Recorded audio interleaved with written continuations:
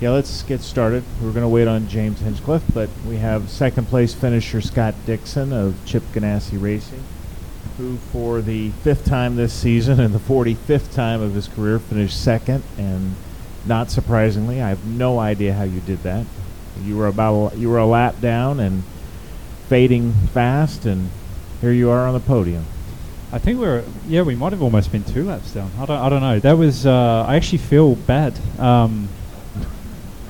It was. I mean, you can give us the points and the prize money if you want. You can have the prize money. We'll take the points. I don't know. Like, it was just one of those nights where we really just didn't have the pace. You know, we burned through the tires really quickly. We tried adjusting the balance. You know, I was really loose on the first one, and then second one we were, lots of understeer. So it was just like I think I haven't spoken to Felix yet, but it looked like he was struggling with similar stuff. And when I asked, under some of those cautions, nothing was really helping. So huge credit to the team there. They hung me out pretty long on that before the last caution. And it enabled us to stay on the lead lap and get that lucky yellow there, go new tyres. We were the first on the new set of tyres and had a good restart, and we were able to pick off some cars. Obviously, Joseph had kind of marched off, out front. But all in all, considering how our race was going, we were actually probably going to be happy with the top 14 or 15. So that was pretty stellar. And an amazing stat. Listen to this, James. 316 career starts for Scott Dixon. He's finished first or second 90 times. That's 28%. 1 in 3. I guess I'm lucky. I don't know. That was good. Yeah. Tonight was just one of those things, man. I can only thank the team for what they did. I tried to hold on at the end and make the most of it. We'll take it. James Hinchcliffe of Arrow Schmidt Peterson Motorsports is on the podium for the second straight year. Continues recent strong performances. This is another good one tonight. Wasn't the victory, but it sure was probably as good as anybody but Joseph.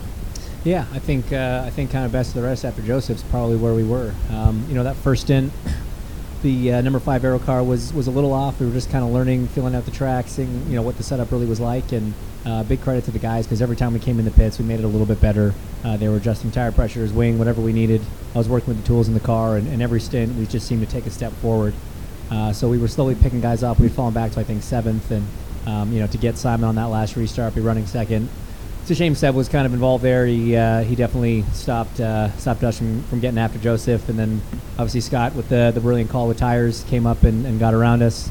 It was starting to come back. A couple more laps, it would have been a good little battle, but for the number 5 guys, it's been a tough year. Honestly, we've had a lot of rough luck on Sunday, so we're happy to be back on the podium, especially here in Iowa where we've had success before, and hopefully we can kind of carry this momentum into Mid-Ohio. Can you talk about you thought it was going to be a warm race at 6 o'clock, and then it green flags a little before 11. That's a big difference. Yeah, I had to pee a lot more than I was expecting to have to, but I didn't. Don't worry. But no, obviously with this track and these cars, everything, the tires are very temperature sensitive, so be it track temp, air temp, it changes quite a bit, and so with the very different conditions, we hadn't run in these kind of conditions all weekend. It was a bit of guesswork heading into that first stint, so I think we were a bit on the conservative side, which is fine, and like I said, just made it better every stint as we kind of figured out and felt out where the track was going, and ended with the best car we had right at the end, which is what you want. Questions? Bruce? Scott, we got the news earlier this week that you're going to be a father for the 3rd time, so is this going to, knowing how expensive it is to have kids these days, is this more motivation for you to win more races, race longer? Absolutely. Definitely another 10 years at least now to pay for a kid. Please don't. Please retire sooner than that. No, I've always said that to Chip. Kids make you actually go faster. You got to get that prize money. You got to get those wins. You got to, and it did work the last couple of times. So Emma's here actually. Yeah. So I'm excited. It's gonna be cool. Should be around Christmas time. Christmas baby. Another one. Bit of a break there. It's like 8 years. So yeah, I don't know what we got ourselves into, but it should be exciting. Yes, we already discussed that. Told James that she will be doing the night feeds immediately from the start. So, yeah, we're built in, ready to go. Can you talk about? I was just going to ask you about the fans that stayed around this late. This was a late one for everybody.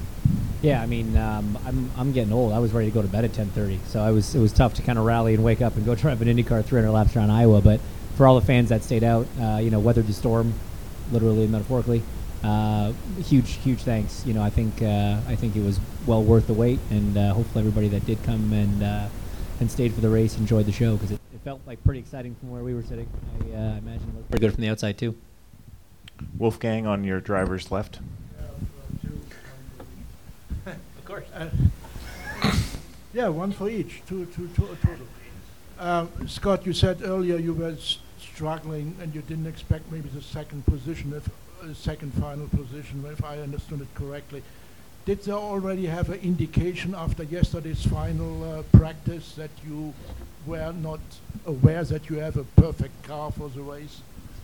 We didn't have a perfect car at any point this weekend. I thought we had actually made some pretty good gains at the end of the final practice, but it was really bizarre too. Like, we didn't really change too much, and then had a pretty good understeery car for the start, and then we, once the race started, it was extremely loose.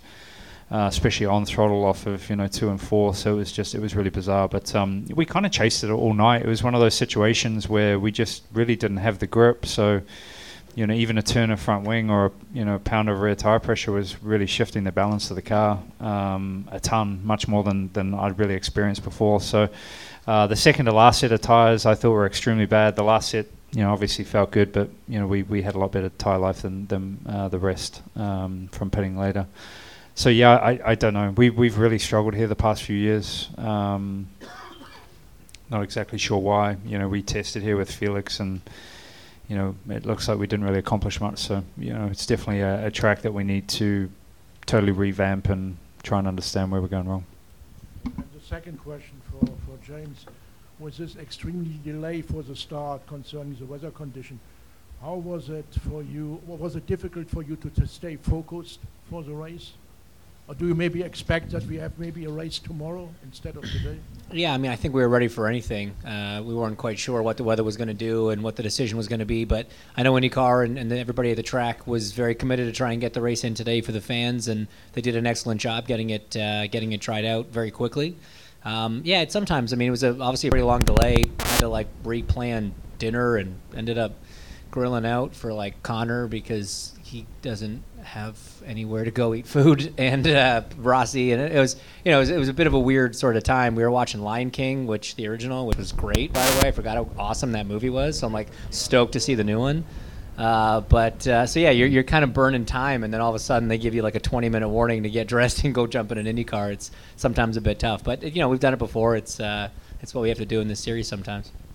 Glad we got it in tonight, though. Take one more here from Bruce. Scott, when you got lapped, did you think, man, this could be a long night, or did you think, the way the yellows fall, if I get the right set of tires, I can do what I did at the end? No, I knew well before I got lapped it was going to be a long night. It was pretty immediate. I don't know. It was. I thought we were talking about Ferrucci, man. At the start, he was a man on a mission. It actually shocked me a little bit. I got a little bit scared when he came by. But I knew immediately we just really didn't have it. It was on throttle, even on fresh tires, we're really struggling. So, yeah, it was just one of those things where you hope that through the night you can keep up with the changes a little bit quicker. And I think we did a good job of chasing it. But honestly, we started in a really bad place. All right, we will take one more right here on your left. James, that third place finish was your first podium and best finish you've had since Iowa last year. How special is it to get that finish tonight? Yeah, it's kind of shocking actually that it's the first podium of the year, but it just kind of sums up our year. We've had really good race cars on Sundays. We've just had some bad luck. We've had a mistake or two of our own. We've kind of just been there or thereabouts, but fighting for the odd win, fighting for a couple podiums, and just had unlucky breaks. So to finally have a kind of a clean evening, and not have anything work against us, it's nice to be back up here. I think that we've had some, like I said, we've had some races that we probably should have been on the podium, but that's racing. We just got to keep doing what we're doing as a team, and hopefully a few more podiums and a win or two before the end of the season. Guys, thanks. Try to come back earlier next time.